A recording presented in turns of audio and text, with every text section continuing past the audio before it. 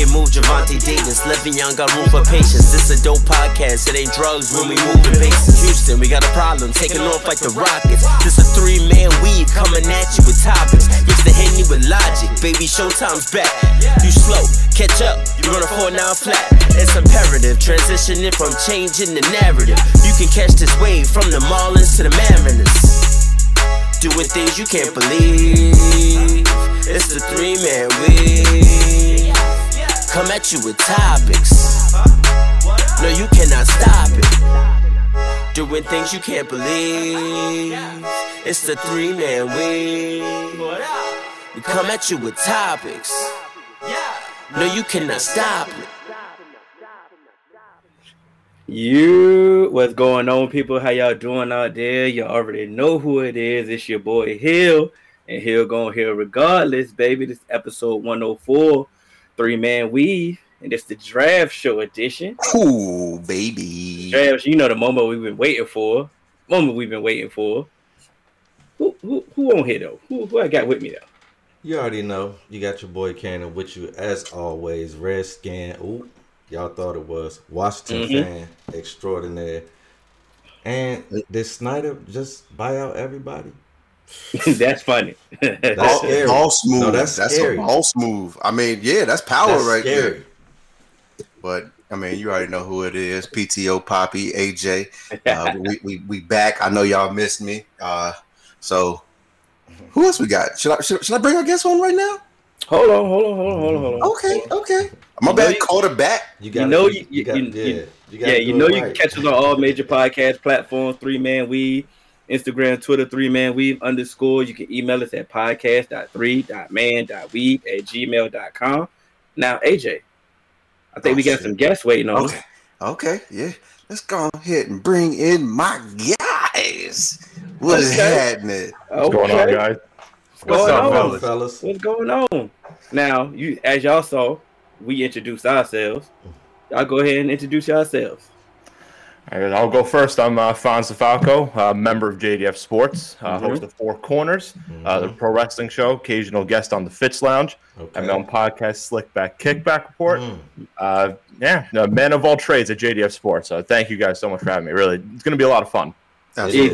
Easily the hardest working man over there, JD. Yeah, appreciate it. He just got me tired listening to him. Sorry about that.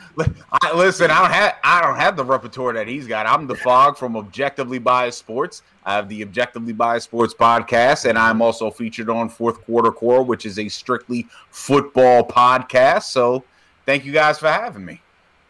Yeah. Thank you guys for joining. One, it's an honor. You guys always have been supportive in our group.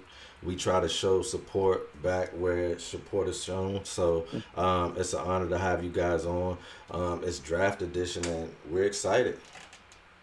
Yeah, it's draft edition. We want to get, different perspective because as you know, 3-man weave, but we got our own personal, group chat. And me, AJ, Cannon, we go back and forth, different philosophies, different players, or what we think, what teams should do. And, the more and more that we talk, the more and more our ideologies, start to coincide. Now it's time to get some outside perspective. So I think we can do that. Y'all keep going. I got to do something real quick. Y'all just keep going and take care of everything. I'll be right back. Okay. All right, we got you. All right. Well, while he's gone, that just made me nervous real quick. That made everybody. That's a little nervous. That's a whole audible. That's a whole audible. Yeah, but that's typical AJ. He just shot it out. He was like Omaha. Hold on. I'm a little worried. I'm not gonna lie. I gotta see what's going on. I gotta prepare. Well, while he's gone, we had a supporter question. It was a factor cap. Factor cap. If you all know, it's like true or false. Factor cap. Is this the craziest? If this offseason not the craziest in NFL history, that's from my guy Reef, from Best of the Best Fantasy League. There's no crying in fantasy. Our guy Reef. Once again, let me say it again. Is this offseason not the craziest in NFL history?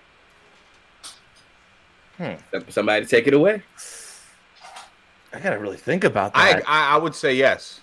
I would say yes. I think it is the craziest because of all the variables that we got going on with COVID. We've got an off season where there are college football players that are going to go between rounds 2 and 4 that are going to wind up being absolute superstars that nobody saw coming. On top of the off seasons and what we've seen, the lack of preparation for NFL teams. When you think about it, it takes about a year. We knew something. We didn't know what we was going to do. I had a feeling we come Bengals. I had a feeling. You ain't just gonna come in my house repping. We ain't finna have that. Go ahead.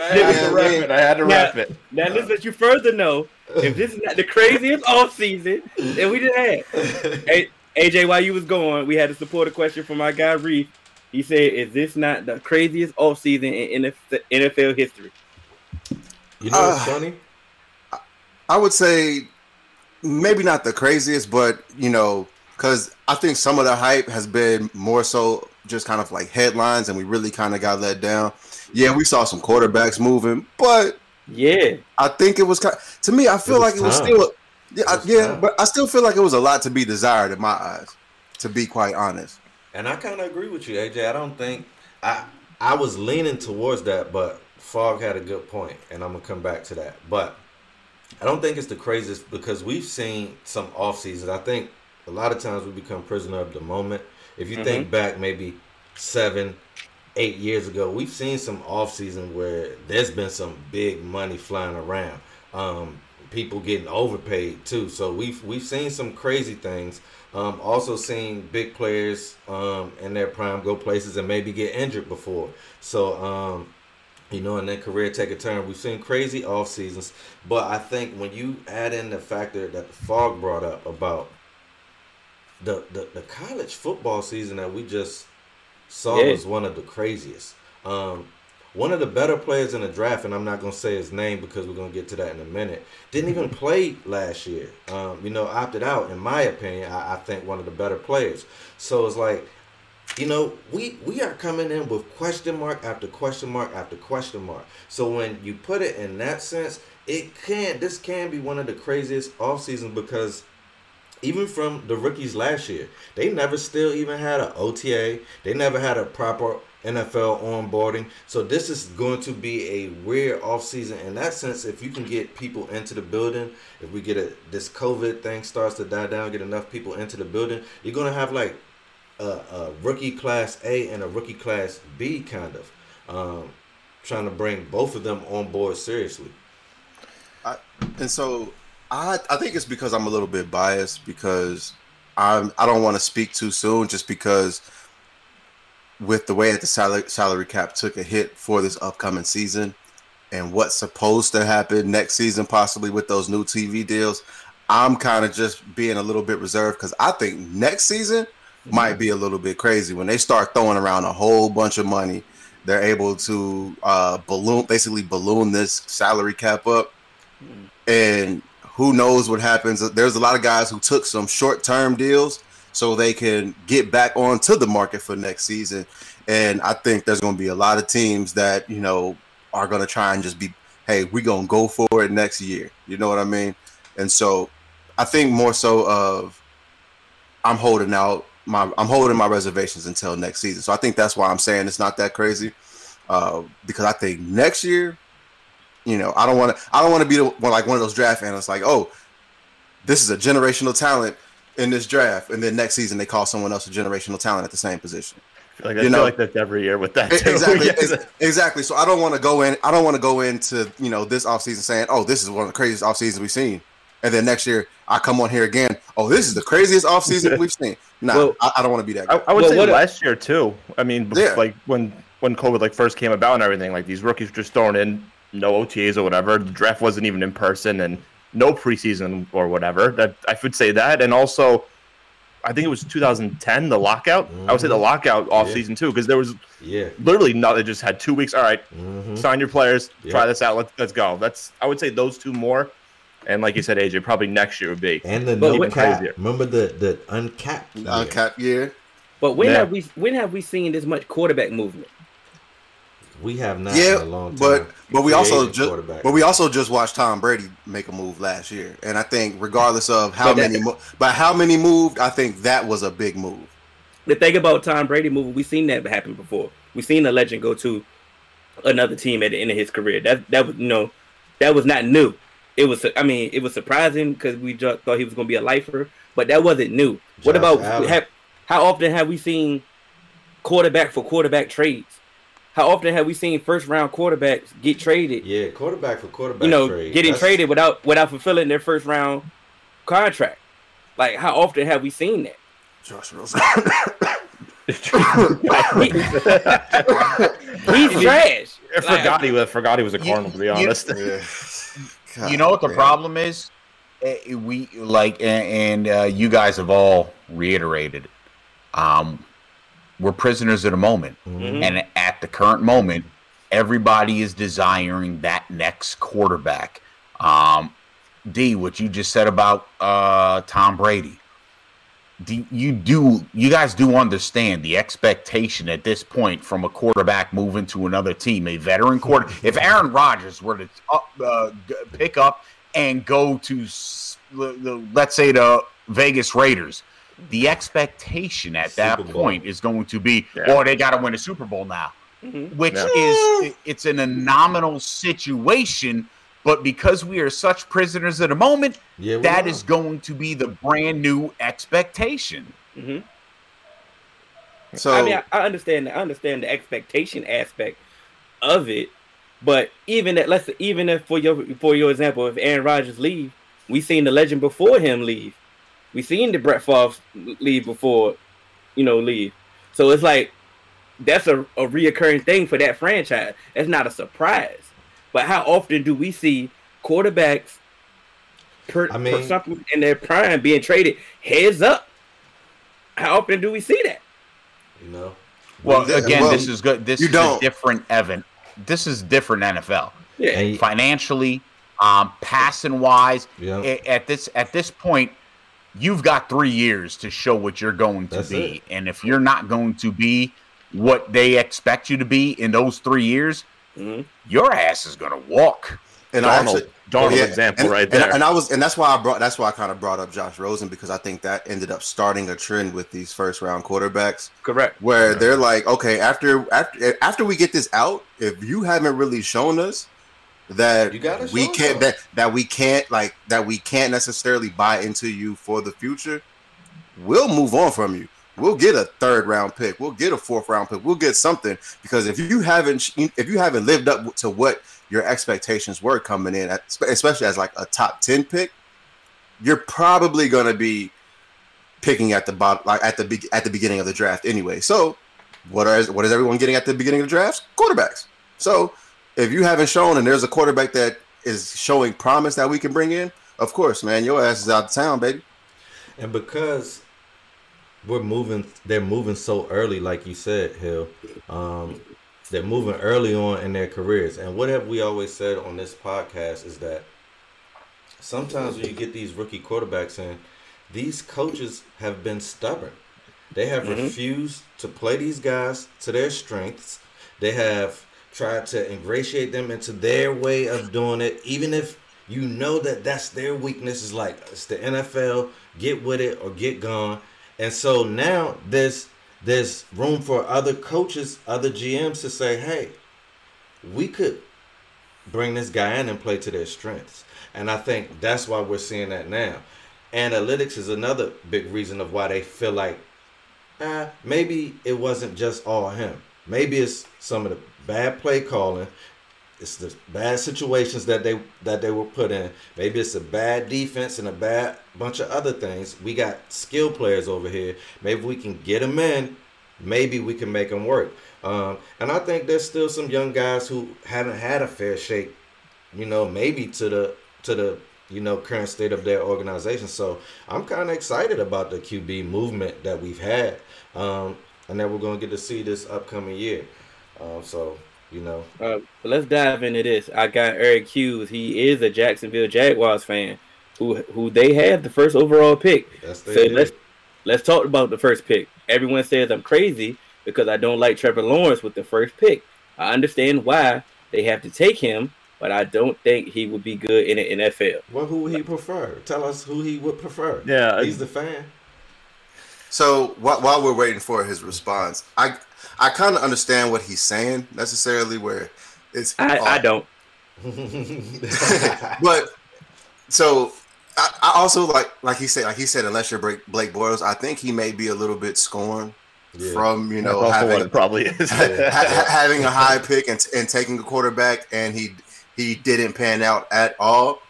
Okay, veteran QB. I understand what you're saying, Eric, where you maybe want a veteran QB, but as far as exactly, and as far as value at number one, yeah, you can trade out of that pick and get tons of picks. But if you feel like y'all gonna blow the number one overall pick for a guy that people believe can't miss, when you trade back, it's only gonna get a lot harder because you have to do a lot more scouting. Yeah. So I guarantee you, if you pick Trevor Lawrence, you will get a lot less scrutiny if you trade back and then you pick someone else and then they bust. And then Trevor Lawrence does well on the other team at number one. Everybody losing their job. Everybody's losing their job. And so, and I understand, history has shown us there's a lot of quarterbacks that once you get over about 6'4", 6'5", it doesn't really work in the NFL just with your drop and your timing, your steps take so long and all of that shit. But you have to get a coach in who realizes, okay, Andrew Luck. we need to come in and work to your strengths. Name the last time a top 5 pick was good. I mean, we're not doing that, Eric. Come on now. If we're doing just quarterbacks, Andrew Luck, yeah. Like last year, last year. Baker, maybe. Joe Burrow, he looked pretty good. Yeah, on the worst team in the NFL. Looked real good to me. Yeah. Josh Allen just happened to look like an accidental success last year, and he was a top 5 pick. Sometimes it takes time. And that goes back to my theory that the Josh Allen, the way that he came into it. So coaching, he had to retweak and he had to rebuild everything from the ground up. He went back and get Stephon Diggs. But my thing about AJ, you said he should be scoring. Scoring for what? I'm not saying he should be scoring. I just think he's scoring. Yeah, but you were scoring with Blake Bortles ain't never looked like Trevor Lawrence ever in life. And Blaine Gabbert before that too. Remember they drafted him also. Oh yeah, he's just scoring. He's just hurt. That's all it is. So, okay. He's just Thank you, Fonz. Somebody get that man a hug. I mean, Lawrence, 3-year starter, only 2 losses. So many different. I mean, he had a lot of talent, but it just kept changing. This guy was incredible. I feel like there's no other question. You get him number 1 overall. You should be excited to have him on that offense. I mean, and my whole thing is with all the questions that Deshaun Watson came into the league with. And for some reason, they didn't figure out some other questions. But for all those questions that he came into the league with, because he played around all this talent, he doesn't necessarily have all the arm strength. It looks like when you go to Clemson, you might just get a certain level of coaching that a lot of quarterbacks don't get, and to toss that in with the actual raw talent. I mean, it's not like Trevor Lawrence was a 3-star and came out of nowhere. People been talking about Trevor Lawrence since this guy was 16, 17 years old. Yeah. So it's not like he just popped on the radar and got good. No, he's been good. Him, yeah, so, once again, and then also I think that with Urban Meyer coming into this and taking a college quarterback, he may kind of give him more of the college style offense with the things that he does well. So we shall see. We can get into that. So we got a good one. This is a good one. Why isn't any defensive players being talked about? And who do y'all got as your best on that side of the ball? And you know what? Offensive game right now. I'm glad. I'm glad that they aren't being talked about. You know why? Because my team is sitting right where we can get some of the top defensive players at. Like, go grab all of those offensive players. Do it. Just grab them all. We need some outside. We need outside linebackers, man. I get what your need. I get your need. or offensive lineman. Yeah, that's why I was confused. I'm like, your defense was legit. And you talking like your defense was mine. That's the weakest part of our defense, though. You see what I'm saying? I get it, but I didn't like your tone. That would complete it. Like, I feel like we would be certified if we add some outside linebackers. I just didn't like your tone. You was talking like your defense was my defense. Nah, but I'm just saying. Like, because we're gonna get into draft philosophies later, and that's a part of my philosophy. If you have something that you could complete, you need to complete that in the draft, especially when this is a draft that people might not be looking for. You can get one of those all-time, or if you add an elite outside linebacker to this defense, a guy who could fly around. Are you serious? And do whatever he wanted, a guy who could be an X factor. I'm just. But let's dive into this thing though. Fog, I'm gonna start with you. He said I'm selfish. Go ahead, Mark. Fog, I'm gonna start with you. What's your draft philosophy for you? If you're with the GM, what is your draft philosophy? If I'm the GM, my draft philosophy is it's gonna be crazy, but I'm looking at best available for the position of need that I have for my team. Talk about it. I think it's a no-brainer. I'm not looking for the best available. I'm looking for the best available at a position of need for my team. Talk about it. Let's say my team needs a wide receiver, for example, and the best available wide receivers are already off the table. Well, what's my next need? If my need's a cornerback, and my best available is the best cornerback in this draft, even though I need a wide receiver, I should have done my due diligence and scouted at least 3 rounds worth of wide receivers. I'm going to take that cornerback because that's a position of need that I desire. So you should go into the draft philosophy, where I've got 3 positions that I want to fill in the first round, depending on where I'm at, and I've got about 6 or 7 players that I want to put in those positions. This seems simple, but it seems something that organizations fail on a massive scale every time. Regularity. Every time. Have philosophies. They fly by the whim. Did you want Fonz to go next, Hill? You can go. My draft philosophy is kind of similar, but it's a fluidity method. You don't ever want to get locked into anything that you're thinking about. I'm going best available I'm going best available first. That's my first asterisk that I need. I also need position of need. But if, like you said, I'm in that same scenario with you, if I need that cornerback and he's there and he's the best person on the board, but there's draft capital in somebody else that's still worth more and it's not a position of need, I might trade back in that position. And I always want to be, especially if I feel like I can maybe trade back and still get that cornerback, or still get that original position of need, that wide receiver that maybe I wanted from your original scenario. So it's like, I don't ever want to be locked in. I want to, like you said, have drafted enough or deep enough at every position of need that I have specifically for the first round. And make sure that no matter what happened, if another team makes a trade and, I believe they're going to take somebody that maybe the previous team wouldn't have taken before the trade, you got to be ready to shift at a moment's notice. And so that's another reason why teams aren't prepared, like you said, because they think one-track minded. They're like, he's our guy. And then when he gets taken right before or 2 picks before, they are really panicking. They just get anybody. I've literally watched this happen with the Cincinnati Bengals. Bro, we were eyeing Frank Ragnow. He got picked up by Detroit, a pick ahead of us, and they panicked and got Billy Price, and he can't even crack the lineup. So go explain your draft philosophy. My draft philosophy doesn't start at the draft. My draft philosophy starts in free agency. Talk about it. You feel your like if you have an immediate need, you fill it in free agency.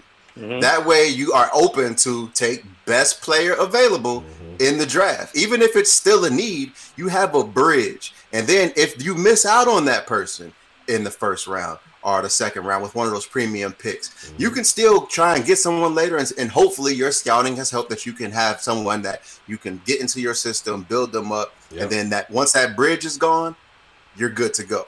Mm-hmm. And so for me, my draft philosophy starts fill your immediate needs in free agency, and then get people in there that, you know, are free agents who at least can be serviceable. Yeah. And that's why when you go into the draft, you want to go with that elite talent or that best player available. And so when it comes to your pick, say, even if you are picking between two players, you want to kind of think about, okay, who's going to have that immediate impact? Who can I get in that can have an immediate impact? Because I feel like most of my pressing needs are taken care of now. Who's going to give us the best production now? And that's why a lot of people have come to me about my mock draft. But to me, like with the way that this draft is set up, there's plenty of talent in the trenches that you can get that is very, you know, I would say equal or kind of almost complementary that you can get in there and can start and would upgrade us in the trenches that you can get in round 2 and sometimes round 3. But in round 2, there's a giant drop off at the wideout position. Okay. Fonz, how about yours? Well, I mean, everyone's pretty much said it with team need. At least I'll go with an example with the Ravens at 27. At least if I was with the Ravens, there are 3 needs: receiver, guard, and outside pass rusher. You kind of look at that, and at 27, you say, all right, which is the best available out of those 3, like with the positions that you have there. Then you go with that pick. Then we'll say round 2, you kind of do the same thing. If you already say you drafted the receiver at 1, then you go for who's the best guard at that spot at 2. Then you get to like rounds 3 and beyond. I wouldn't say necessarily a team need, a guy who's not going to make an impact right away per se. It's a guy that you can develop down the line and eventually become like a regular role player or a starter, depending on the situation. Because, you know, really one injury away and you got like your 5th or 6th round pick going into the lineup and can help you out with your team. So it's kind of more like those diamonds in the rough in the later rounds of the draft too. But 1 and 2, guy that can come in right away and start basically like your top 3 of who you need. Then 3, you can kind of do that also, kind of depending on, again, the situation of the team. 4 and 7, it's just like who's the best overall. It's anybody who's that got the potential. It's like all right, we have the best scouting though. To y'all, and that goes to this question. And it's like we're gonna get into the rounds. We're gonna get into that. But mine, like I said, I 100% agree with you. Best player available for your team need. I hate best player available, period. I hate that philosophy. I hate when people try to sell that philosophy. Don't try to sell me best player available and just get it and figure it out. No, y'all not really figuring this shit out. And I'm sorry, but it's frustrating when you say, oh, let's go get a wide receiver. Or if another wide receiver drop, let's get another wide receiver. Oh, another wide receiver drop. No, we're not trying to. That's not team building. So you're saying you don't want Kyle Pitts? I didn't say that at all. But I don't. To be quite honest, to answer your question, I don't. Have you seen my defense? You feel what I'm saying? Have you seen my defense? My defense just gave 21 off the plane. 21. Nah, I need to hit that. I need to figure that out ASAP. So I'm with you, AJ. Free agency. I need to fill them needs ASAP. So I don't have to go reach for somebody. But me personally, I'm not wasting none of my draft back. I feel I can find somebody 1 through 7 rounds. I feel I can find a contributor with the way I scout. Not just saying. I feel I can get. I'm not in the business of wasting picks. That's just my philosophy right then and there. So you see me in round 6, it's always somebody in round 6 that fall. Like, ooh, we could have got him in round 4. You can get a ball player. Ooh, somebody in round 7. Ooh, he was injured. He fell all the way down here. Ooh, we could get him in this program. I'm always trying to figure out. See, this is a prime philosophy. Yeah. This is the key example everybody uses last year, like CeeDee Lamb. Wide receiver was a need for the Cowboys last year. He so happened to fall. That's a no-brainer. But wide receiver was a need. We didn't have a number 3 wide receiver. We didn't know what Cedric Wilson. Nobody even know who Cedric Wilson is. Like, are we talking? No idea. And that's my point. And that's my point when people tell me y'all don't need another wide receiver. Y'all have 3 solid wide receivers. Who? Because every single time, y'all got Tyler Boyd and T. Higgins, and then who? So yes, it's a need, and it's like outside. I guarantee you, we literally only have 2. Literally, 2. Why wasn't it a need? Wide receiver was a need.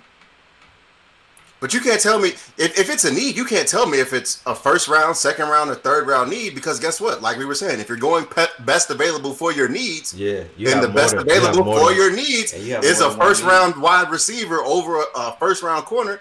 Then it's a need because guess what? A lot of the people that your corner may not have a grade. Like the highest corner that you have on your board may not have a first round grade. So I'm not going to reach for a second or third round corner in the first round if I have someone who had an elite top 5 grade fell to me at a need. Faulty. At least your team drafts receivers. like seriously, my team can't draft receivers for anything. Okay, well let's this question was a great one. Sometimes they have philosophies. He's talking about the team. This is Reef. For everybody that's listening.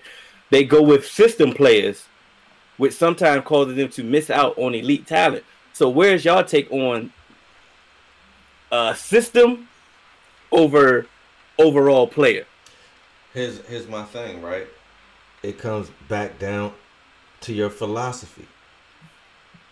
You can't go for a system player if they don't have the strengths of your system. If you're one of those stubborn coaches, you see what I'm saying? You can't do that. You can't go and get a man corner if you're going to play zone all the time. You see what I'm saying? You got to get a hybrid corner that can play zone and man and press. You cannot go and do that. If you go and do that, he's going to be a weak link in your system, and then it's going to look like you wasted a draft pick. So that's why I said you got to take best available, and you can't be worried about what your base defensive philosophy is. You have to have a whole fluid thinking. Back to my philosophy, it goes with coaching too. Even if I'm a 4-3 guy, right, defensively, I'm going to have some 3-4 fronts. I'm going to have a 4-6 front. I'm going to be multifaceted because of the team that I play might be an expert at going against this specific front. I don't want to be boxed in. And then when I play that team, there's nothing I can do. That's stupid. Especially if this is pro sports. We make millions of dollars, right? So it's like you got to have a contingency plan. But if you're going to just, run your base defense, you're not going to get out of it, and then you're drafting players that's a system guy that don't have the strength for your system, I think that's a mistake personally. But if you fluid, go ahead, Paul. I think his approach. I think the approach to the question was system player over probably the most talented player available, because what you just described, Cannon, was my life under Chip Kelly. That's what you just described. A guy who wanted to run a system and then turned around and traded the 2 system players and then brought in players that didn't fit the system and try to make it work. But I think what he was trying to address was organizations drafting a guy that fits their system, as opposed to drafting the most talented or best player available that may not fit the system. And that's where, you hit the nail on the head. Some of these teams will turn around and just reach for a system player as opposed to grabbing that talented player, where you can actually find a way to orchestrate your system around that player and make him fit, because you're trying to work towards his strengths. Now, if that great talent doesn't fit your system and his strengths don't fit your system, then you got to go with the best available system player. But I think there's a big issue with coaches in general in any sport, whether it's football, basketball, where they have a real struggle integrating a player's strengths to the system that they have. And that was about to be my point, because I think you should take talent over system, because a good coach will take your talent and fit his system to your talent. But that's where these coaches, like, they fail, because there's some bum ass coaches out here that will stick to their system when your system's not proven. Mm-hmm. Why are you so hell bent on running your system when you haven't done shit in this system? Because it got them. It got them where they were at, regardless of if it didn't do any. We haven't seen it. It got them where they're at, so they believe in it. Jeff Fisher and Jay Gruden are the two people where I'm like, who the hell are you to think that you are the guy to tell people, no, this is what we're gonna run? Like, Jeff Fisher, he ruined Vince Young because he didn't want to draft Vince Young. He was trying to rein him in and get him to do things that he didn't excel at. He came in, lit the league on fire, and then next thing you know, oh, I need you to do this. I need you to do this. I need you to do this. No, you don't do that. You don't take a Corvette out on the road and just always drive in school zones. No, you let that motherfucker fly. You let it do what it's supposed to do. And Jeff Fisher again, look, man, when he got Jared Goff, we thought Jared Goff was looking like one of the worst busts in history. Yeah. History. He got Sean McVay, and then they ended up going to a Super Bowl. And he at least looked serviceable. So that shows me that the talent. And he may not have came in as the greatest quarterback of all time, but the talent the talent that made him that number one overall pick was something there. Yeah, you know what I'm saying? Absolutely. So to me, don't go in here and say, hey, I think you're the best player in this draft, and now I need you to do this. No, let me do what I've been doing. And that's why I think I hope Justin Fields goes to the 49ers, because I think if he goes there, that would be a scary offense. But let's not go there. That's why we might have to go there. Go to the 49ers. Unfortunately, I hate to wish that on Fields' career, but I don't want to see that. Why? I don't want to have to stop that. I want my team to win the Super Bowl. I don't want. This is personal. Oh, okay. You can watch it to trade up and draft Fields. I hope he goes to a place that Fogg was talking about. One of those coaches who can't get out of their own way. Well, while we're here, there's a reason why certain I don't coaches wish that for his career, but I don't want to. I don't want to see him in San Fran. Well, while we're here, since we we tripped down this memory lane. Are we buying the Mac Jones talk at 3 to the 5 for the 49ers? Not at 3. Not at 3. Not at 3. Way too high at 3. He's not horrible, yeah, but I think 3 is way too high. I don't know what more talent there. Fault. I don't. Go ahead. What's up? I'm one of the few guys. I'm one of the few people that like Mac Jones. I love the way Mac Jones reads. No, I like him. We like Mac Jones. I love the fact that he's able to throw his receivers open. Mm-hmm. I love the fact that he has great anticipation. He does. My big issue is that if you traded up to 3 to draft Mac Jones, you are out of your goddamn mind. If you know Zach Wilson is going to go second, and I don't know when it happened, I don't know how it happened, Justin Fields is still the second best quarterback in this draft, potentially could wind up being the best quarterback in this draft. People talk about Ohio State quarterbacks. I always talk shit about Ohio State quarterbacks. There has not been an Ohio State quarterback in the history of Ohio State that has done a damn thing in the NFL. Let me just jump in here real quick. Justin Fields was originally recruited by James Franklin and Penn State University. Penn State told Justin Fields, they were going to go with him as a second or third option. Fields said, nah, F that. Went to Georgia. Mm-hmm. Kirby, not so smart, turned around and said, hey, you know what? Fromm is coming back. I'm going to take Fromm. And Fields once again said, hey, I'm not getting my opportunity.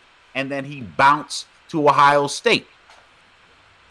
Day is a coach that we have not seen of that caliber at Ohio State, where he actually developed talent. Justin Fields is not your typical Ohio State quarterback. Justin Fields has a better stature, physical attributes that you would want out of a quarterback, out of all of the quarterbacks in this draft, and has the highest, potentially the highest ceiling of all the quarterbacks in this draft. So to potentially trade up, if anyone's trading up for Mac Jones at 3, John Lynch has done a great job in San Francisco. But that job is coming to an end. His ass gotta go. That's it. All right. So let me jump in. Let me jump in here real quick about it's because he's coming out of OSU. Let me ask Eric this: what school has a legit pedigree of putting out quarterbacks? Because you look at some of the last, the number one quarterbacks that have come out, Oklahoma, they're still kind of maybe on the fence, but we're not, Baker Mayfield isn't necessarily, like looking like the MVP. He's getting better now under Stefanski, but that looks like it's coming from, not just talent, but also the coaching.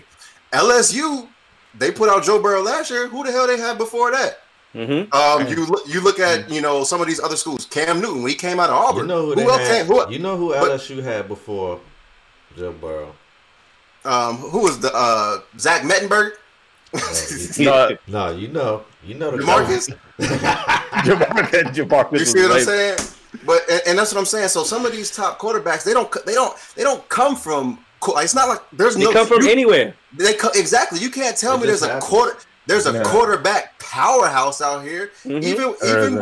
Even when Andrew Luck came out of Stanford, who did they have until they had Andrew Luck? You know what I'm saying? And RG3, he came out from Baylor. Vince Young, he came from Texas. Who they have? Right. Colt McCoy. Colt McCoy was that. You know what I'm saying? Yeah. Michigan. Who did Michigan have? But Brady. And Brady was a 6th-round pick. But after Brady, who was it? And then Chad Henne. We gonna say Chad Henne was the guy. What about Shoelace? You gonna talk about him? Let's talk about his career. You know what I'm saying? So let's not say that. Running back then. But you said it. But you said it, AJ. I'm sorry. You said it, AJ. Where's the powerhouse? But you know what they hold to a high standard? Something that they already heard. They repeating it. Oh, I never seen an Alabama quarterback make it in the league. Oh, I never seen an Ohio State quarterback make it in the league. Oh, I never seen a Michigan quarterback. But where did they hear this from? They heard this before. It's just the talk. It's just the media. But they heard this before and they repeat it. So now it sounds good. So now you sound smart. Be like, oh yeah, we don't need to take a Ohio State quarterback. Why? Because they never pan out. But like you said, like Falk said, Justin Fields don't look like none of them other quarterbacks before him. And here's my thing. The reason why I'm just so like mind boggled over the Mac Jones over Justin Fields. What is every team looking for in a quarterback nowadays? A quarterback that can move, a quarterback that you can put on the run, a quarterback that can make something happen outside of the framework of the play. So you mean to tell me you got Justin Fields staring at you in the face? I listened to Bomani Jones' podcast faithfully. He said he talked to a coach that coached Justin Fields in high school, that coached Cam Newton, and he said this is the best football player I've ever coached in my life. Yeah, I've heard, heard that same thing. And so to me, like, come on, like I understand Mac Jones. He has he can throw people. He throws people over. I really like Mac Jones, but to me, when you at number 3, you're not only. I'm not drafting you because you have a high floor. I'm drafting you because you have a high ceiling. But if you're a coach that can't get out of your way, you have to stay away from Fields. You have to. Let Cannon go. Let Cannon cook. I get what he's saying. Cook up. If you're one of those coaches, right? You don't move the pocket. You're not going to do those things that play to his strength. You're going to want him to do 3-step, 5-step drop, do full field reads right away. You might not be the coach for him. You're going to overload him right away, especially if he goes to a team. If you're one of those coaches and you don't have surrounding talent, he's going to be asked to do too much, and it's going to probably be in one of these situations where 3 years from now, they're going to be looking to move on from him. That's why I said I don't want him to go to San Fran, because I felt like he would absolutely become the player that we believe that he's capable of. Absolutely. If he goes to San Fran. So it's like it's all about situations. So I'm not saying that I would draft up to get, because I don't think Mac Jones is number 3. I'm not saying I would go up there, but if I did go up to number 3, I still might not get Justin Fields, is what I'm saying. I might get somebody else, that I needed on my team.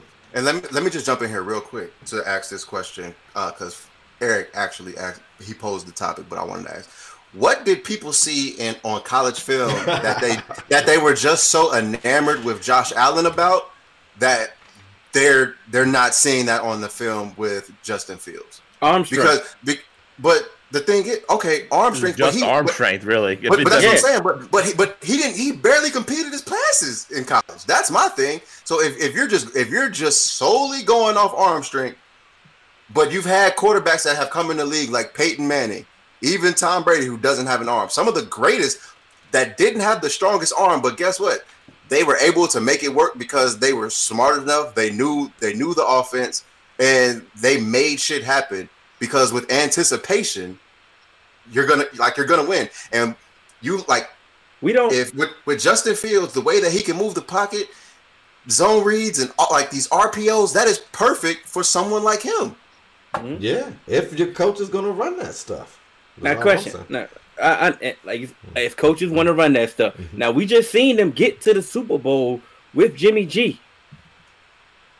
Matt Jones can do some of the same things that Jimmy G does, and if he's healthy, why wouldn't you like that if you were a coach? Now, I wouldn't like that.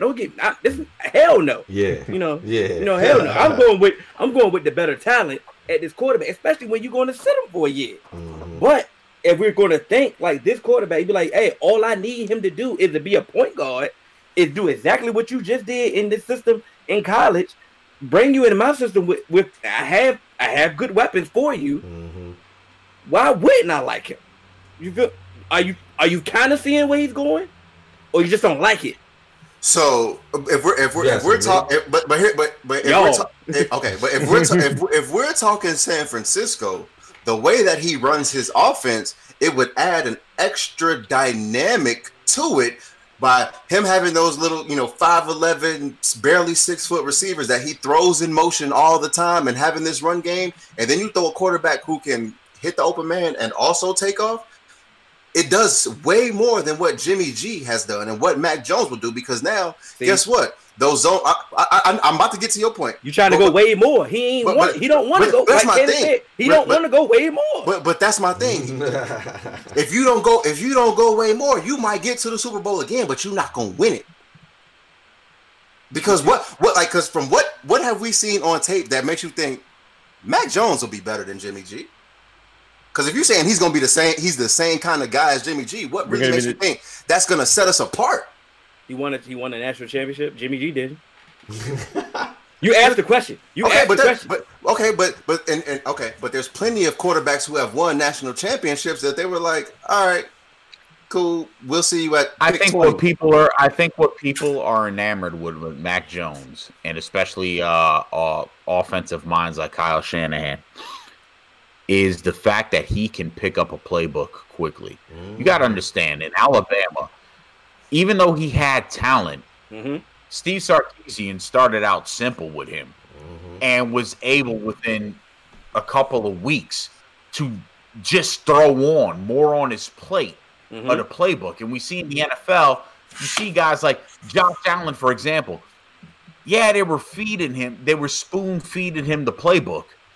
And it wasn't until year 3 where they actually put talent around him where it actually really started to unfold and develop. And I don't think Josh Allen is who he was this past season, but I don't think he's going to be who he was his previous 2 seasons either. He's going to be a pretty good quarterback. You see the same thing happening with Kyler Murray, where they're spoon-feeding him the playbook, but you also see where they're holding back because of there's a lack. Whether it's a lack of being capable of analyzing the playbook, where it's a lack of being capable of executing the playbook in the fashion in which that coach wants it to be executed, there's something there that's holding them back from allowing that player to be that player.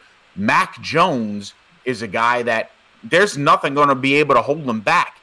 He's actually shown that he can grasp a playbook and execute a playbook to perfection. And if there's something that I say it's to the detriment of NFL coaches, is they want a guy that's going to be able to execute their playbook the way they want to execute. Sorry, folks. Go ahead. We've heard this shit so many times, and that's a way to downplay a lot of black quarterbacks, talking about grasping the playbook and how smart they are in that offense. When Justin Fields got to Ohio State, him and his center, I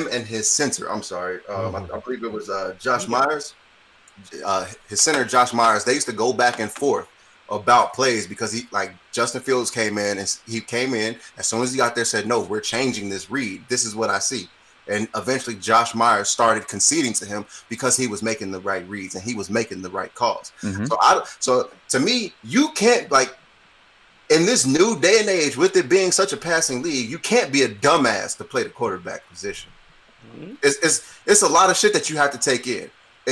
But you can be a dumbass as a coach and be, like everybody else has said on here, stubborn and do what you want to do. Okay, but you can be stubborn as a coach. But all I'm saying is, don't talk about Justin Fields when no one has come out and said, like a viable source outside of Dan Orlovsky, who's just talking out of his fucking ass, saying he has these off the field issues. He can't read defenses and stuff like that.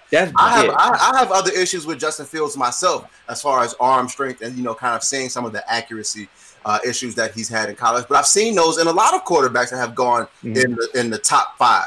So I'm not going to ding him and say he shouldn't be a top 3 quarterback, especially over Mac Jones, when he gives you another element, an element that a lot of teams are looking for in the NFL.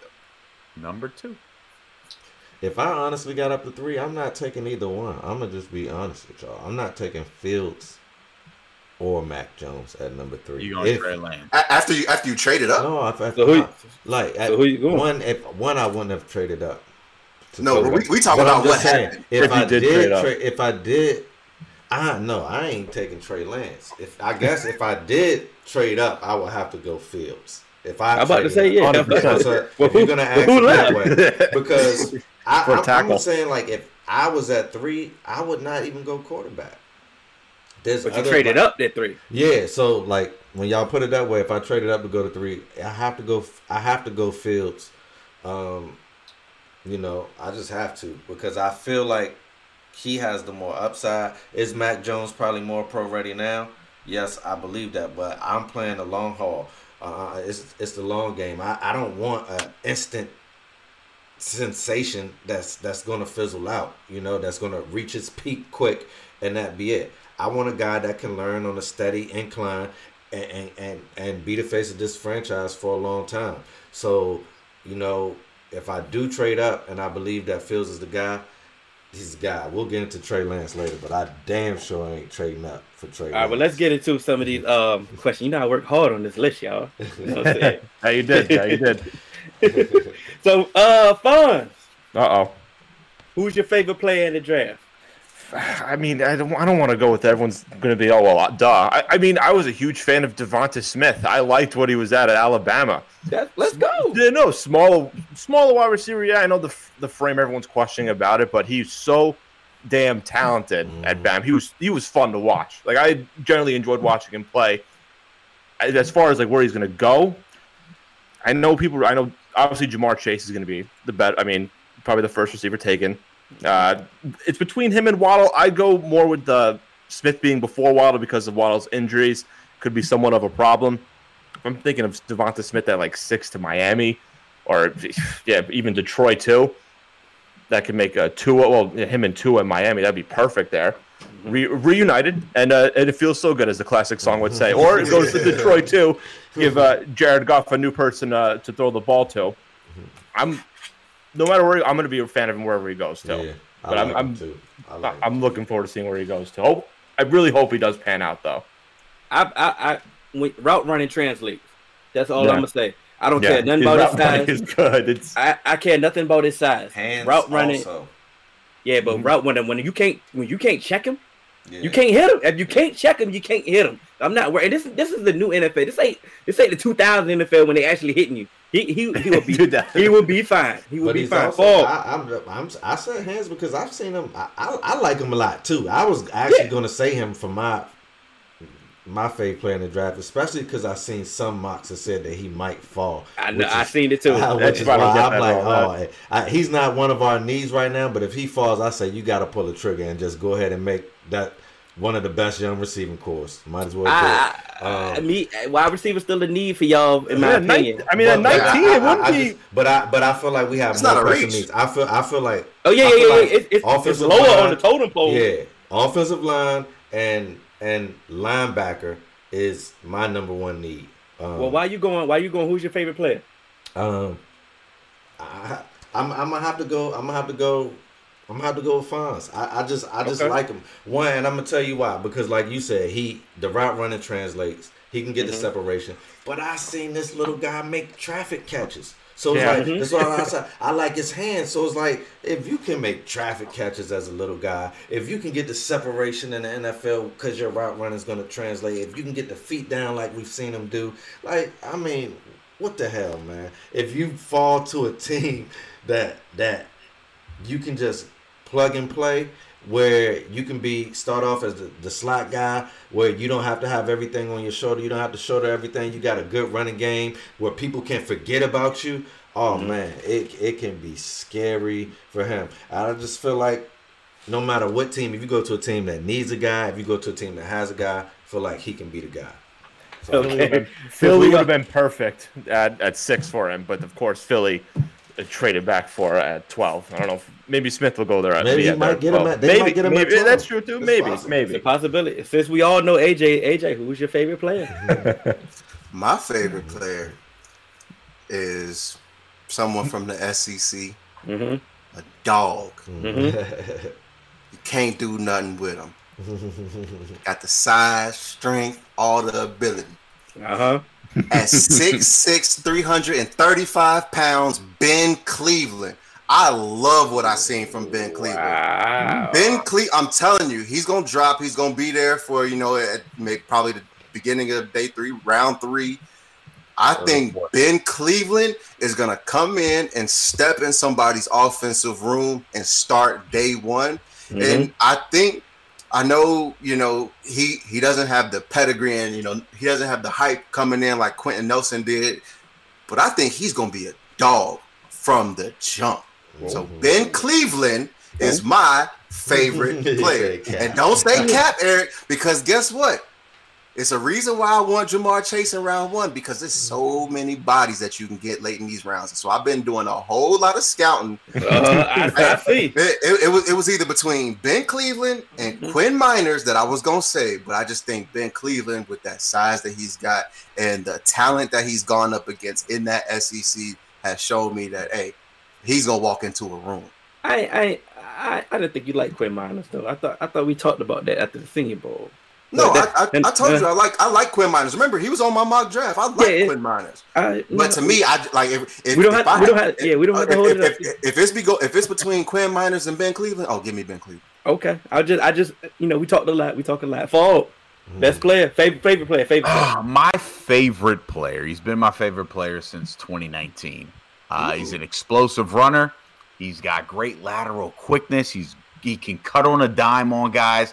He's very good at coming out of the backfield receiving. He could get better at blocking, but he has no problem putting his face in there, blocking guys in pass protection. Great decision maker. My guy's Kenneth Gainwell from Memphis. Ooh, come on. People are sleep. This is a running back that, in my opinion, out of all the running backs coming out of this draft, and I love Javonte Williams. Not going to lie. Love Javonte Williams. I seen that episode. I seen that. Kenneth Gainwell is a guy that, in my opinion, could potentially be the best running back in this draft. Mm-hmm. And so Memphis has been putting out a lot of quality running back. They just put out Gibson. Yeah, and that's why I was so hyped. That Mike Norvell offense has taught those running backs to be a Swiss Army knife. They will come out the backfield. They will catch. You don't know if they're gonna line up at receiver or running back. It's almost like you getting mini Le'Veon Bells because they can catch and they can run. I like that analogy. It's my turn. I've been getting burned at safety for 10 years now. I find a safety every year, and we never draft them. So I'm already got it in my mind that we're not going to draft them. But my guy, Richie Grant. Richie Grant. Yeah. I mean, over the top, play that single high. It's very rare that you can play that single high at safety.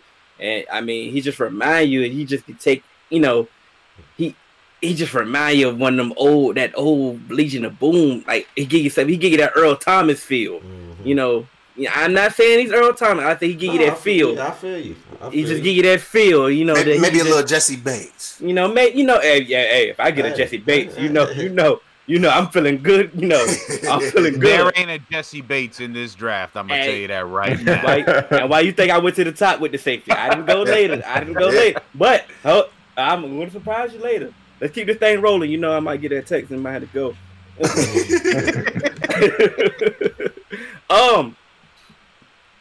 I'm gonna start with AJ on this one. Oh shit. Nah. Your bust. Who's your bust prediction? Man, so as far as bust go, I'm going Zach Wilson, man. I had a feeling. Because you have to take all things, like you have to take everything into account. If the reports are true, I don't really know what Saleh. I mean, he's a defensive minded coach. I don't know what he's gonna do with that offense. He brought LaFleur. That came from the Shanahan system. I know he came from the Shanahan system, but I just don't know what that team is going to do. And the front office, they've sorry, Eric, but they've constantly been a letdown for quite some time. So I need to see it. Mm-hmm. And for Zach Wilson to have come out of nowhere the way he did is similar to some of the quarterbacks that we've seen in the past that have just come out of nowhere the way that they have because of the intangibles, the tape, this and that, and the media and some of the scouts. It's almost like the scouts, they just talk to each other so often that if one guy starts to like one guy, he'll sell everybody else. And then they just all start to just eat it up and they'll go back to their teams and everyone's like, okay, he's the unanimous second pick. You mean Mitch Trubisky? Oh, God. Come on, man. Don't do it. I mean, Mitch Trubisky, even Daniel Jones to the same point. Yeah, same point.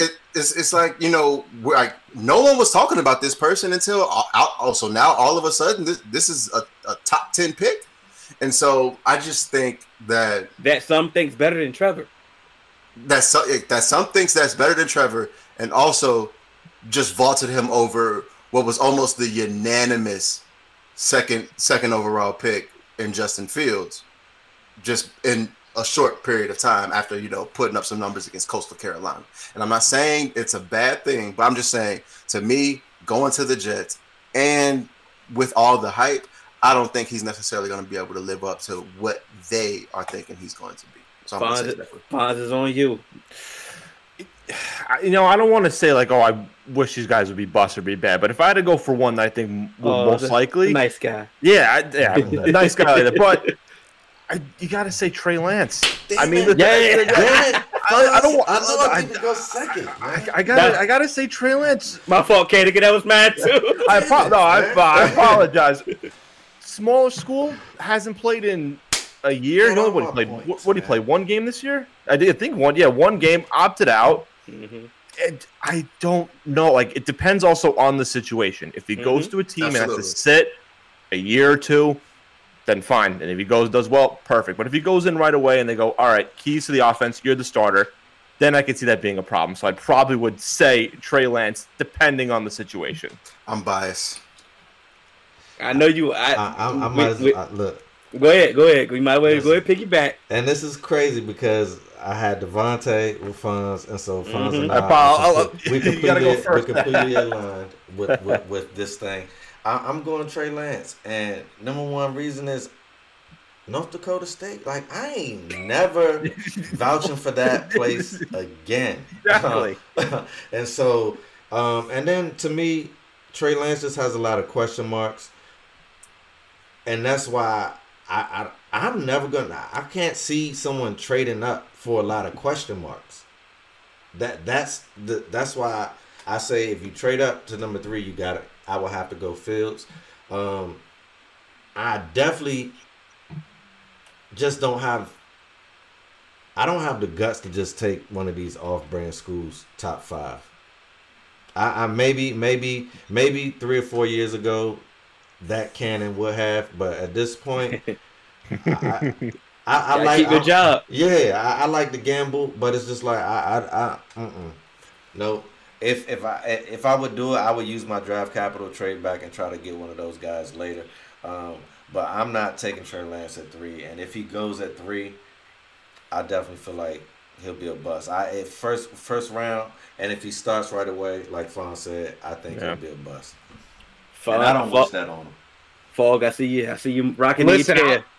I like Trey Lance. I mean, this guy went an entire season without throwing an interception. I don't care if you do that at a high school, college, roll up. That's incredible. How many did Wentz throw? But Wentz. Hey, listen, he threw 3 less than Wentz. I'm just saying that was damn near impressive. 3 less than Wentz. When you're throwing the ball 15 times, that's like That's my point. And then the game is over at halftime. Like how much But go ahead. My bus and Fonz and Cannon, y'all gonna have a real issue with me. I'm gonna say Devontae Smith. Let's go. I'm gonna tell you this right now. This man is a diet version of Deshaun Jackson. I don't think so. He is a diet version of Deshaun Jackson. I don't think he has the versatility that Jackson does. He is a good route runner, but I don't think he's anywhere as good as Deshaun Jackson was coming out of Cal. Realistically, I think he benefited. There are a lot of people that believe Jalen Waddle is the better receiver to Devonta Smith. So here's the problem with that.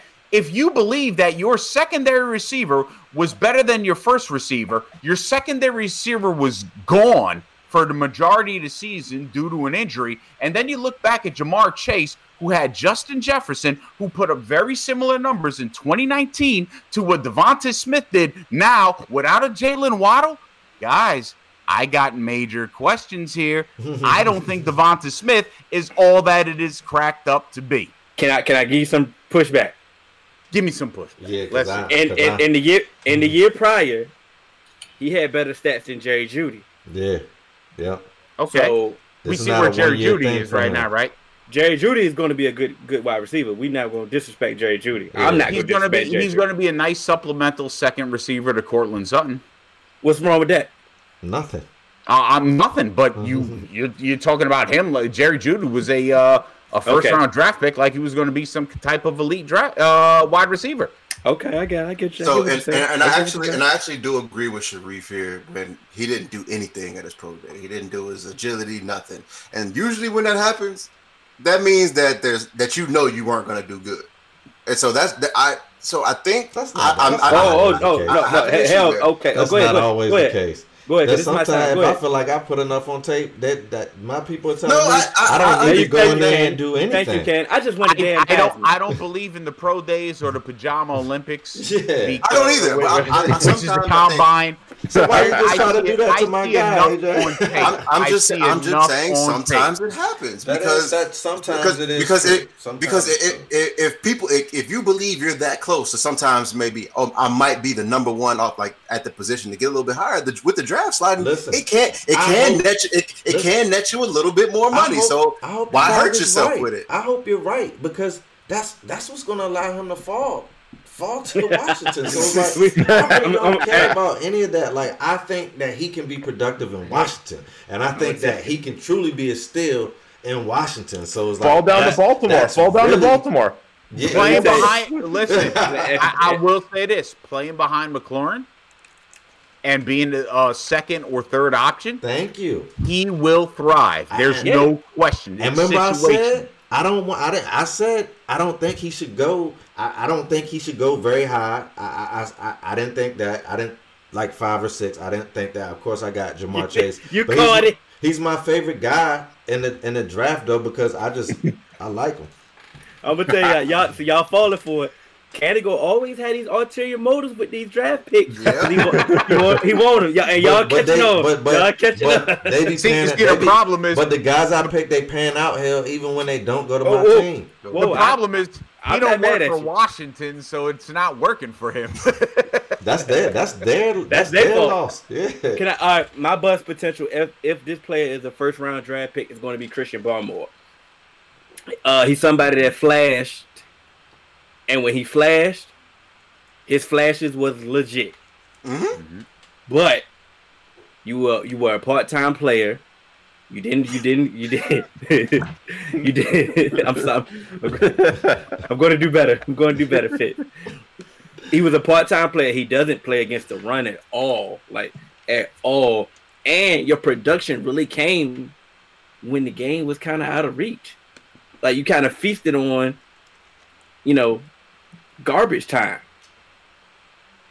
I'm not saying that he's going to be trash. If he's a first-round pick, my prediction of this bust prediction is Christian Barmore. Yeah, that's kind of close to what my honorable mention was, and that was going to be Kwity Paye. If he go as high as people were saying that he was going to go. Yeah. You know what the problem is with those guys? They're raw talents who have not been developed. So it's going to be a big question mark whether if you're going to grab a raw talent in the first round, you got to be grabbing a guy that is going to be sensational. We see what Mekhi Becton has done with the Jets. He was a raw talent. Frank Pollock gone though. That's what I'm saying. It goes with the coaching don't stop when you get to the NFL. Nope. So some teams it does. I was gonna say it seems like it. Yeah, it definitely sometimes it comes to a halt. All right, now we'll go to the next one. Who did I start? Fall. It's a player. You don't care what any of the reports say. You don't care about the pro day. You don't care about him. You don't care about him getting a DUI. You don't care about him, weed in the car. You don't care about a negative report. You don't care about Dan Orlovsky dissing them. You don't care about nothing. Who is the player that you still going to like? As long as he doesn't have 22 civil lawsuits coming against him. You see, I didn't mention that. I'm going with Justin Fields. I think this guy's a can't-miss guy. I think Trevor Lawrence has a better chance at being a bust than Justin Fields does. Mm-hmm. Again, this guy, when you look at what you're looking for a prototypical quarterback with their size, their arm strength, their athletic ability, Justin Fields checks off all the boxes. If Philadelphia stayed at 6 and he was there, trade Jalen Hurts for a bag of chips. Get me Justin Fields. I'm good. Yeah, I'm going to go because I know I think I'm going to steal AJ's. So I'm definitely going to go. My person is Marvin Wilson. I do not care. I don't care. I didn't care about his pro day. I didn't care about his Senior Bowl. I don't care about nothing. Give me big Marvin Wilson. I want all the negativity, actually. I'll keep being negative because I want him to slide to the 4th round. I don't care. Give me Marvin Wilson because I feel you get Marvin Wilson in Dallas, he going to look like when he first got to Florida State. That's my guy. So I had to take it. I had a feeling AJ was going to have him because AJ's a Florida State fan. and I don't feel like I'm gonna steal any more AJ guys. So I felt I'm gonna go ahead and get that out the way. But AJ, the floor is yours. Cortez Kennedy potential. No, absolutely. Marvin Wilson is a disruptor. He's strong. He can get to the quarterback. He stops the run. He's like once he gets his hands on you, you're not going anywhere. So, absolutely, Hill, you stole mine. But I knew that. But I'm gonna keep it with my guys. I think Asante Samuel Jr. Talk about it. Is the best corner in this draft. He was on a terrible defense at Florida State. But as far as just covering, playing the ball, and playmaking ability, I think Asante Samuel is going to be one of the best players in this draft. And I think as much as I've talked about get Chase in the first round, get your O-line second round, if Asante Samuel is on that board at 38, I'm going to think long and hard about possibly taking Asante Samuel. I love Asante Samuel, but I know my team not drafting him because he don't meet the height requirement. So I just had to take him off my mind. I just know. So I just got to just not fall in love with him. I just, I can't keep falling in love with everybody. That's why I fall in love with Richie Grant. So I know we're not going to get him. All right. Kenny, you going to go before Fonz. Yeah, you got that. I got Fonz wouldn't have this guy, so I wasn't worried this time. How you know Fonz? So I feel like, we need offensive line in Washington, but I feel like you can get that in the later round. So one of my guys that I really, really want, no matter what, I don't care what they say about him, if he slides to where we at, I like Micah Parsons, man. Penn State, man. People don't know about him. He is a machine, bro. He can rush the passer. He's a short tackler. He can deflect the passes. So it's like, hey, I feel like if you come to Washington, like you said, I don't care what he got in his car. I don't care what he did on campus. I don't care about none of that. Just bring him in. He's a real football player, and people sleeping on him. So I hope they continue to sleep on him. I see you a text every year, Cannon, after y'all draft. I be like, I'm scared of this guy. If y'all in particular, it's two teams that'll get Micah Parsons. If the Patriots get Micah Parsons, no. and Washington get Micah, I would be petrified. I'm telling you, if he goes to the Eagles, I'm gonna be fake. I still don't like it. I would be petrified if he goes to the Eagles. So it's like, if he goes to the Eagles, he's going to be clean. Football player, bro. If he goes to the Eagles, he's going to be clean, and he's going to be able to use his athleticism. I would be kind of scared as well too. But put man, if the Patriots get Micah Parsons or Zaven Collins, damn, it's a wrap. Zaven Collins too. And I don't care what type of personality he got. Like, bring him in the squad. Bring him in. Figure it out. Fonz, who you got? So it's not necessarily a team need for the Ravens, but I'm a Miami Hurricanes fan also, and I really like Brevin Jordan a lot. I like Brevin Jordan. Now, Kyle Pitts, no doubt, the best tight end in this class. Brevin Jordan, right behind him, I think, at number 2. He is. I watched a lot of Miami games. Sad about a couple of them because they got embarrassed a couple of times. But Brevin Jordan was a man amongst boys out there. He was good. He was good. And so you would take Brevin Jordan over Pat Freiermuth? I probably would. Yeah, I'd say. Freiermuth, I put him at 3. That's like the 3 I would go. Okay, it's obviously no doubt number 1. But Jordan. But Freiermuth is more of a he a throwback tight end though. Yeah, he is a throwback. Yeah, but he still go up and get it, and then he'll block too. He will get in your face, and I think that's something that's why I actually like Freiermuth a little bit more than Brevin Jordan, because if you put him on the field, you can have that anonymity of your offense where you don't know if you're going to run or pass because you're not bringing him in passing situations and taking him off the field. Well, a lot of teams do 2 tight end sets now too, so you can have the one that mainly does the blocking, one does the receiving though. But I totally get your point though with that. But I feel like Jordan I feel like he has potential. He can learn how to block. I don't feel like it's just. I don't like labeling players right out of college that he can't block. I feel like he got the willingness to block. I saw that in college, so it's like. I like the pick. Like you said, if you got the want to, then we can figure it out. Yeah. But you're on the clock, Fawn. Yeah. The thing with Jalen Phillips is he had some injuries, so that's going to be a little bit of a problem to be concerned. I think anytime you had an injury history in college, it's a question. So I'd say Rousseau. I'd say I would go over Phillips, but it's very close. I would say it's just Phillips's injury history is the question. He had a couple of games with a bad knee, concussions to end off the tail end of his season. I go Rousseau. That's what I would go with. A lot of my my draft community, they are really down on Greg Rousseau, and I mean, pass rush is really not a high need for my team, in my opinion. So I'm really not, that educated on everybody.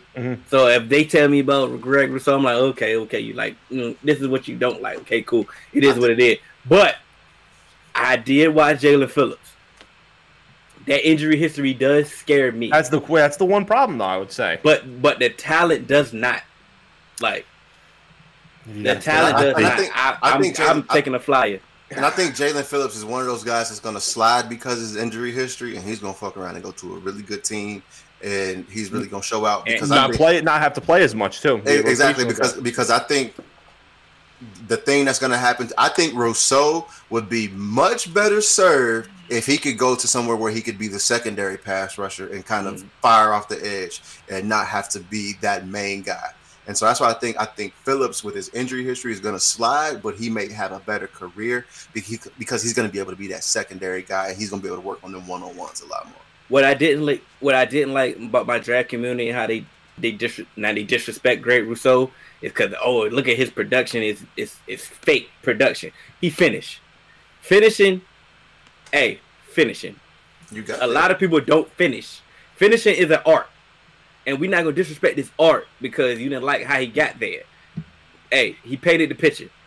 My dad always said it. My dad always said, if she don't finish, it don't count. Yeah. Yeah. Hey, I would say your daddy differently. If I finish, it counts. If it was consensual, if I finish, shit, that shit going on.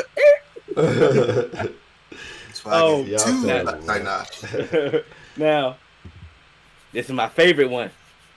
Oh shit! I got the text too, so yeah. I knew that's why. Come on, get it in there. All right. That's what my dad told me too. This year's Justin Jefferson. I need to be going first on this one. And what I mean by this year's Justin Jefferson, we know the top three wide receivers. We know Devontae Smith, Jamar Chase, Jalen Waddle.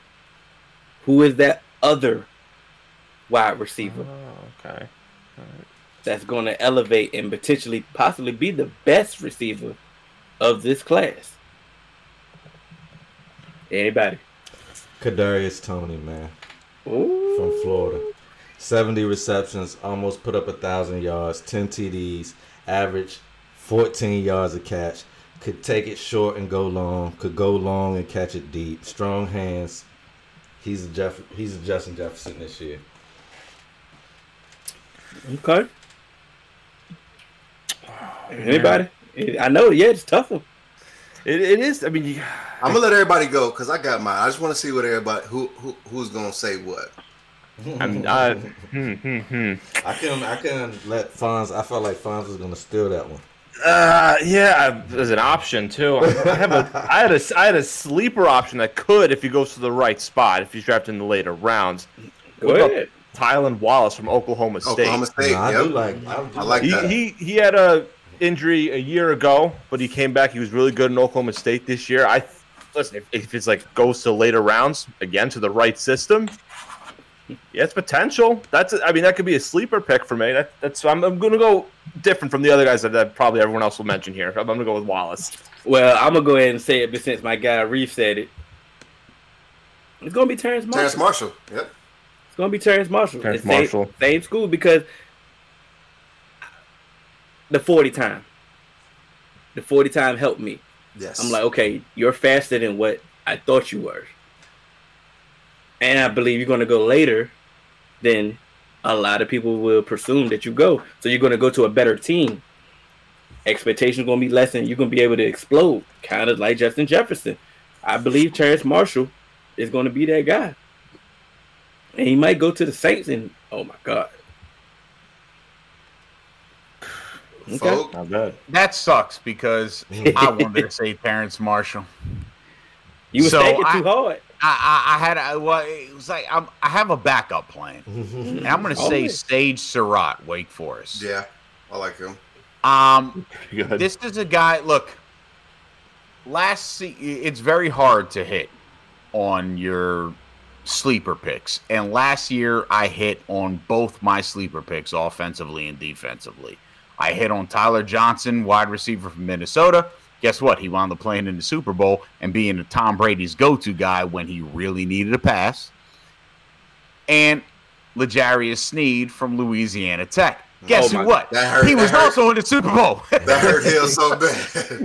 So I'm like, wow, I hit. I don't know how I'm going to follow this up because the previous 3 years I sucked at picking a sleeper guy. But I think Sage Surratt possesses everything you want from a wide receiver. He's 6'2", 215, 220, still a little light, need to put a little weight on, but he ran a 4.5. He's very good at getting after the ball. He's very good at getting separation. He's a guy that in a Justin Jefferson position where he would be a number 2 wide receiver, being capable of playing both in the outside and out of the slot. Can actually progress depending on the team that he goes to. Because, again, Jefferson's success was also dependent on where he went and the team and the offense that he was going into. I think Sage Surratt could be a guy that could potentially be that next Justin Jefferson where we're going, oh, wow, I thought that guy would be good, but, man, he's really good. I like Rashad Bateman, but Tyler Johnson was there last year. AJ, is Elijah Moore your guy? I really, really like Elijah Moore, but he's not my guy. We love Elijah Moore. We love Elijah Moore. I think depending on where he go, he's going to eat in that slot. I mean, oh my God, he's going to terrorize whichever team he goes to, and I hope it's a good team that utilizes the slot. Bro, if he's in that Rams offense or something like that where everybody's a slot receiver, oh man, oh my God.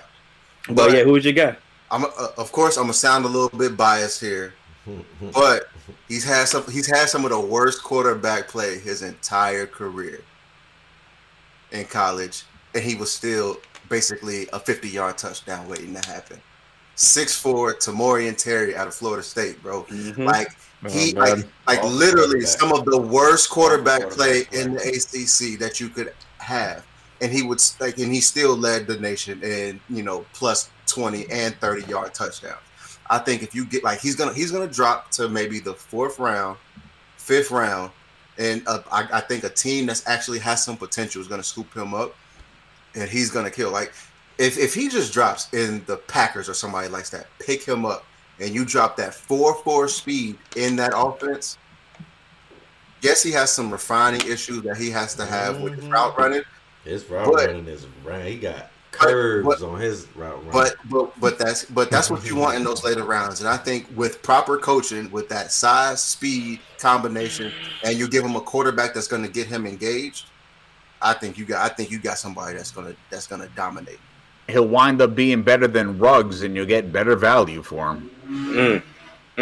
Ruggs, Ruggs could have been used better though. So it's like I just hate because I feel like Ruggs can go somewhere and still be productive. It shouldn't be written off. But of course, if he stays in that same type, nothing's gonna happen. That graveyard, that Gruden graveyard. And someone said it last week. I think that I think it was on one of our podcasts. They just said that Gruden wasn't who the Raiders thought.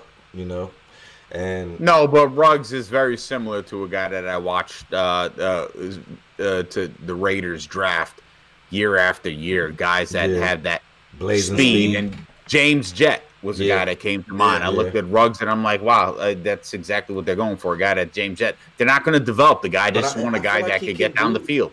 I feel like he could do other things though, but like you said, they're not going to develop him. That's their fault. Before we wrap this up with Fogg's last question, you know, his sleepers and, you know, offense and defense. Let's go ahead. Let's talk about Kellen Mond. I'm a fan of Mond. I think if he goes to the right spot as like a day 2, 3, like for a team like say the Steelers that doesn't need to play right away, I think he can develop nicely at a solid organization. He had some struggles early on at Texas A&M, 2020. He played very well, very consistent. I think if he goes to the right spot, could be a good development as a backup, maybe potentially be a starter if he develops right. I'm a fan of Mond. I think he's a sleeper in the quarterbacks, like when you rank them. Okay. I agree. I actually would like to see Kellen Mond go somewhere like Carolina because they're not locked into Sam Darnold. Mm-hmm. Sam Darnold, even though they got him, he's a high risk, he's a low risk, high reward kind of, guy. But that doesn't stop them from bringing in a quarterback like Kellen Mond. So I do like Kellen Mond with some of the options that Carolina has. And then also Washington football team. I think that would be a good place for him to kind of come in, compete. You got Ryan Fitzpatrick there, you got Heineke, but you're not locked into any of those quarterbacks. So, yeah, and stop saying Pittsburgh because I'm not going to bring that up. Like, why?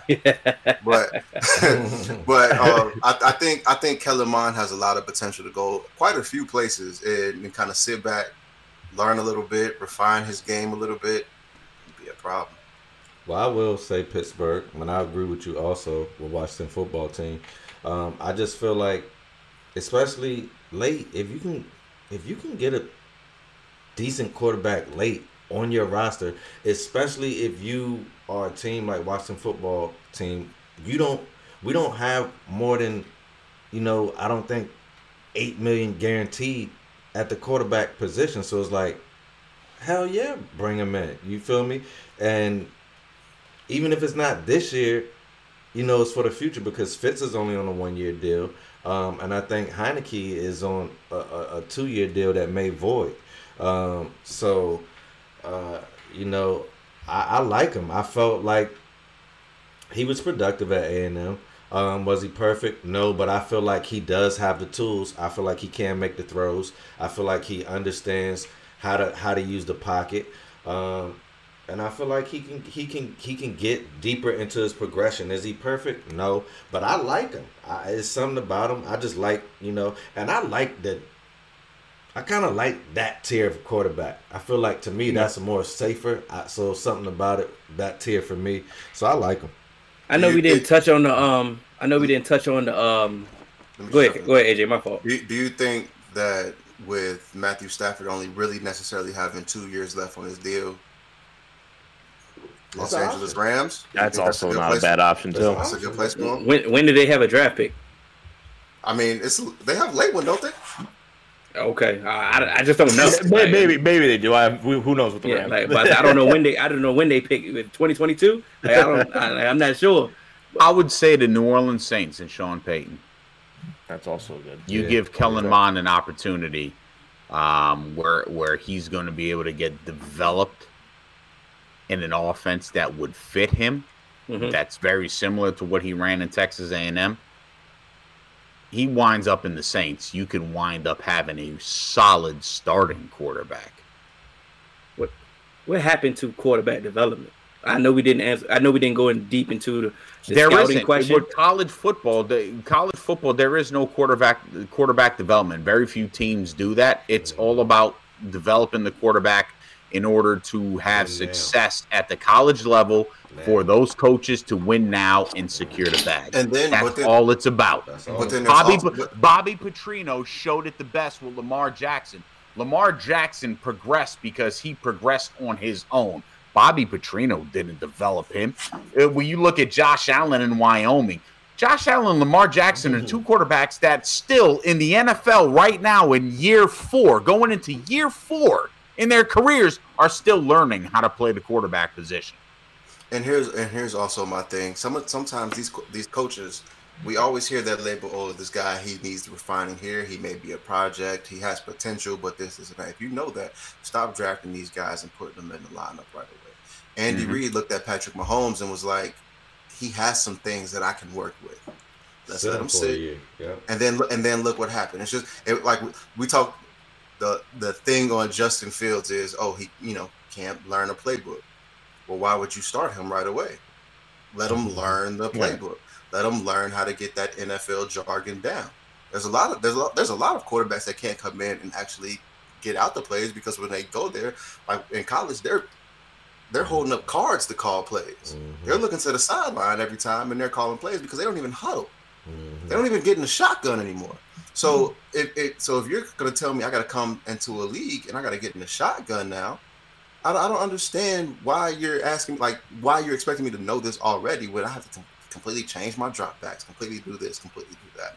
So yeah, it's not even just about quarterback development in college because we've seen the college football game is way more spread out than it is in the NFL. The NFL is trying to catch up, but coaches don't take the time to develop their quarterbacks. If I'm taking a first round quarterback, you can't get ready to fire me after 2 years with them, because I might not even start. Like, to me, you shouldn't even start him the first year if you feel like he has all those questions. Because if we go talk about pro ready, yeah, then you can go ahead. But if you're not coming in, if you're not coming in as the most pro ready quarterback, you might need to sit down for a little bit. Hold this clipboard. All right, Fold, take us out. So, listen, I got two guys. I do this every year. Like I said, I hit on Tyler Johnson and L'Jarius Sneed last year. These are my two guys, offensive and defensively, that I think are are the biggest sleeper picks. This year, offensively, I'm going Quentin Morris, tight end from Bowling Green. We're talking about a guy that his NFL comp to me would be Brent Selleck. He knows how to make himself available for the quarterback. He exposes himself to the big hit in order to come away with the catch. He's a guy that works to pick up yardage after his reception. He's a good blocker. He reaches out. He attacks the football when the ball's thrown to him. This is a guy that I think he's probably the 7th or 8th best tight end ranked-wise. But this is a guy that, in my opinion, if you give him an opportunity on a team, he could be a number 2 tight end that can turn and develop into a number 1 tight end. My other, got to go defensive side with this, and my other guy is a guy we've been talking about cornerbacks. I'm talking about a guy that I think is a much better cornerback than Greedy Williams out of LSU, and that's Rodarius Williams. Okay. I like this that. is a guy who's got great size out of Oklahoma State. He wasn't the big interception guy, but what he did do was he prevented the best receiver on any team that he was playing against to get to the football. He understands how to break on the football. He understands how to read the quarterback. He understands how to read offensive sets and put himself in a position to defend the throw. This is a guy that will fight off blocks to stop running backs. Rodarius Williams and Quentin Morris are two guys that, in my opinion, are going to be sleeper picks this year that can actually wind up having solid to potential star NFL careers. I like it. Not bad. Yeah, I do like it. Anybody else? I got. Yeah. Oh, go ahead. Ken. I was gonna say, my offensive pick is Josh Palmer from Tennessee, wide receiver. Only had 33 catches. Had some injuries in college, but I just think that when he's on the field, when he was healthy, he's 6'2", he has the body, he can make those catches, and if he goes to a good team, and I forgot where I seen one mock had him going to the Saints, so it's like if he ends up with the Saints, where they already got a good offense going, so I feel like he could he could have breakout potential there. And defensive player. You can go ahead, AJ. I'll come back to my defensive player. All right. Well, my defensive player is Milton Williams out of Louisiana Tech. He's a defensive interior guy, but I mean, he's huge, 6'3", 284. Had some really good production. Ran a 4.62 at 280. So I think he has the athleticism and he has the production. But I also like for offense, he's a smaller guy, 5'10", but he showed out at the Senior Bowl. Cade Johnson out of South Dakota State, and so playing in that that Senior Bowl against some of the higher level competition, he was pretty much unguardable. With his speed and the way he was getting separation. So I really think that Cade Johnson and Milton Williams are going to be 2 later round guys and names that you're going to hear about. May not be next year, but give us some time. They really gonna show up. I think AJ with Milton Williams.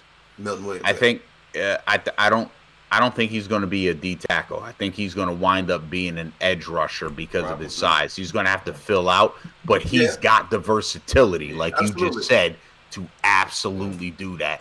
And he can actually be a 3 or 4 technique guy in a 3-4 or a 4-3 defense. Yeah. Rashad Weaver was my defensive guy from Pittsburgh, edge rusher. I mean, he's a second-round talent, but he could fall.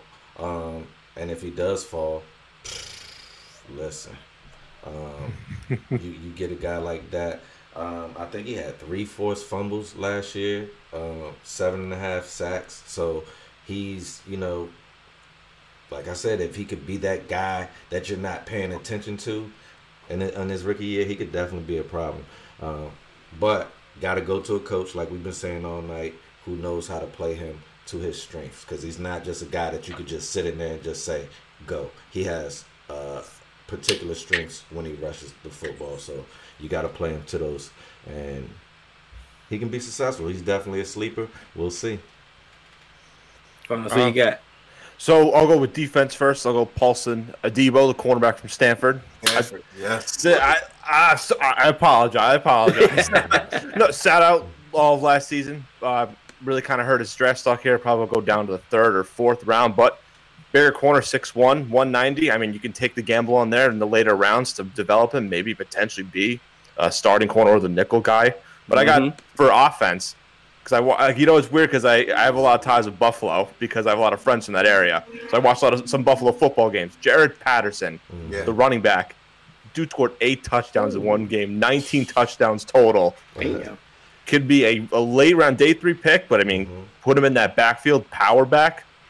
I think keep an eye on him wherever he goes. Obviously, not going to be your starter right away, bell cow, but put him in the right spot with a lot of other running backs.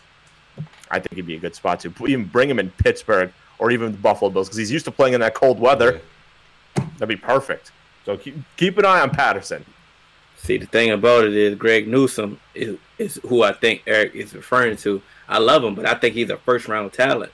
So I wouldn't consider him a sleeper, but I definitely love him. I would, I pray he falls to the Cowboys, but I believe he's a first-round talent, and that's why I wouldn't consider him a sleeper.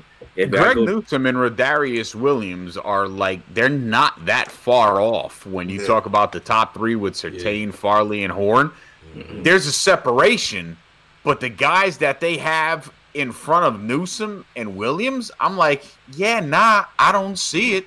No, it's all system guys at that point. Like that's when you pick and choose. When you get out of that first round, that's when you can go system guys and go say, hey, this guy can fit in my system way better than that guy can fit in my system.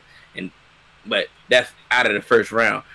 I'm going my sleeper, Tyler Shelvin, LSU, bro.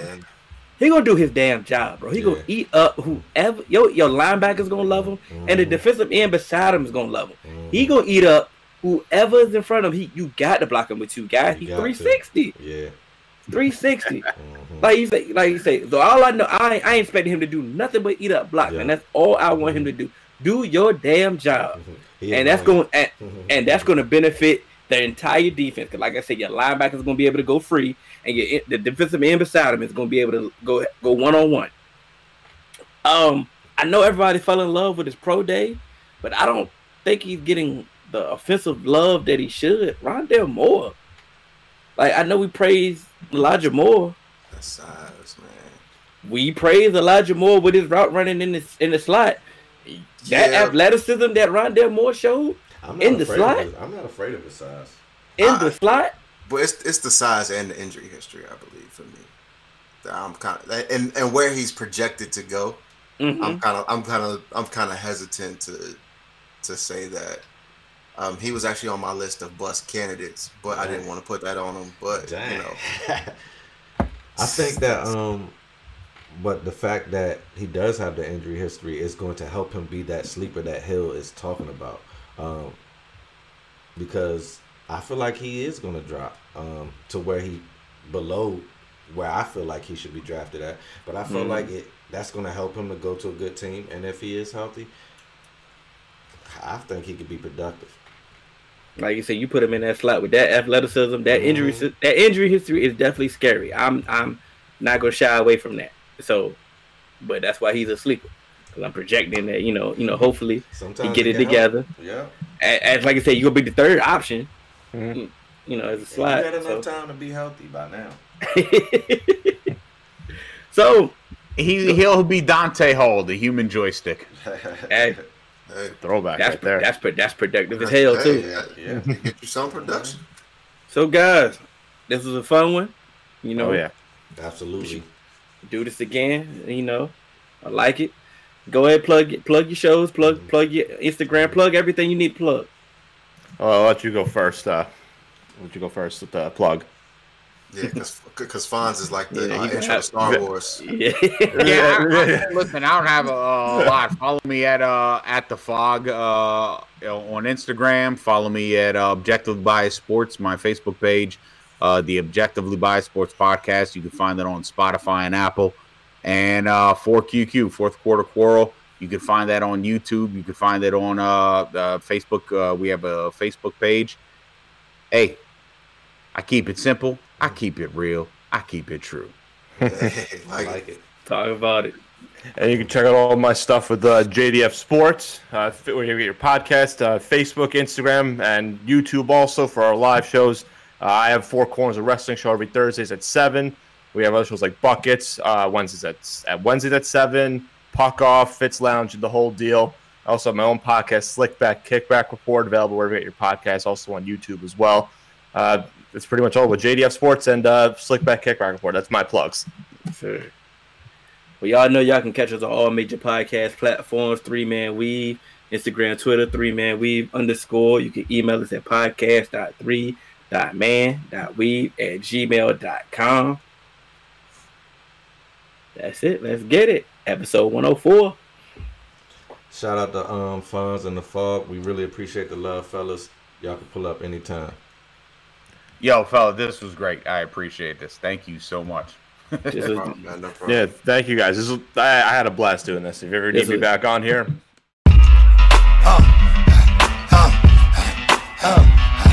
What?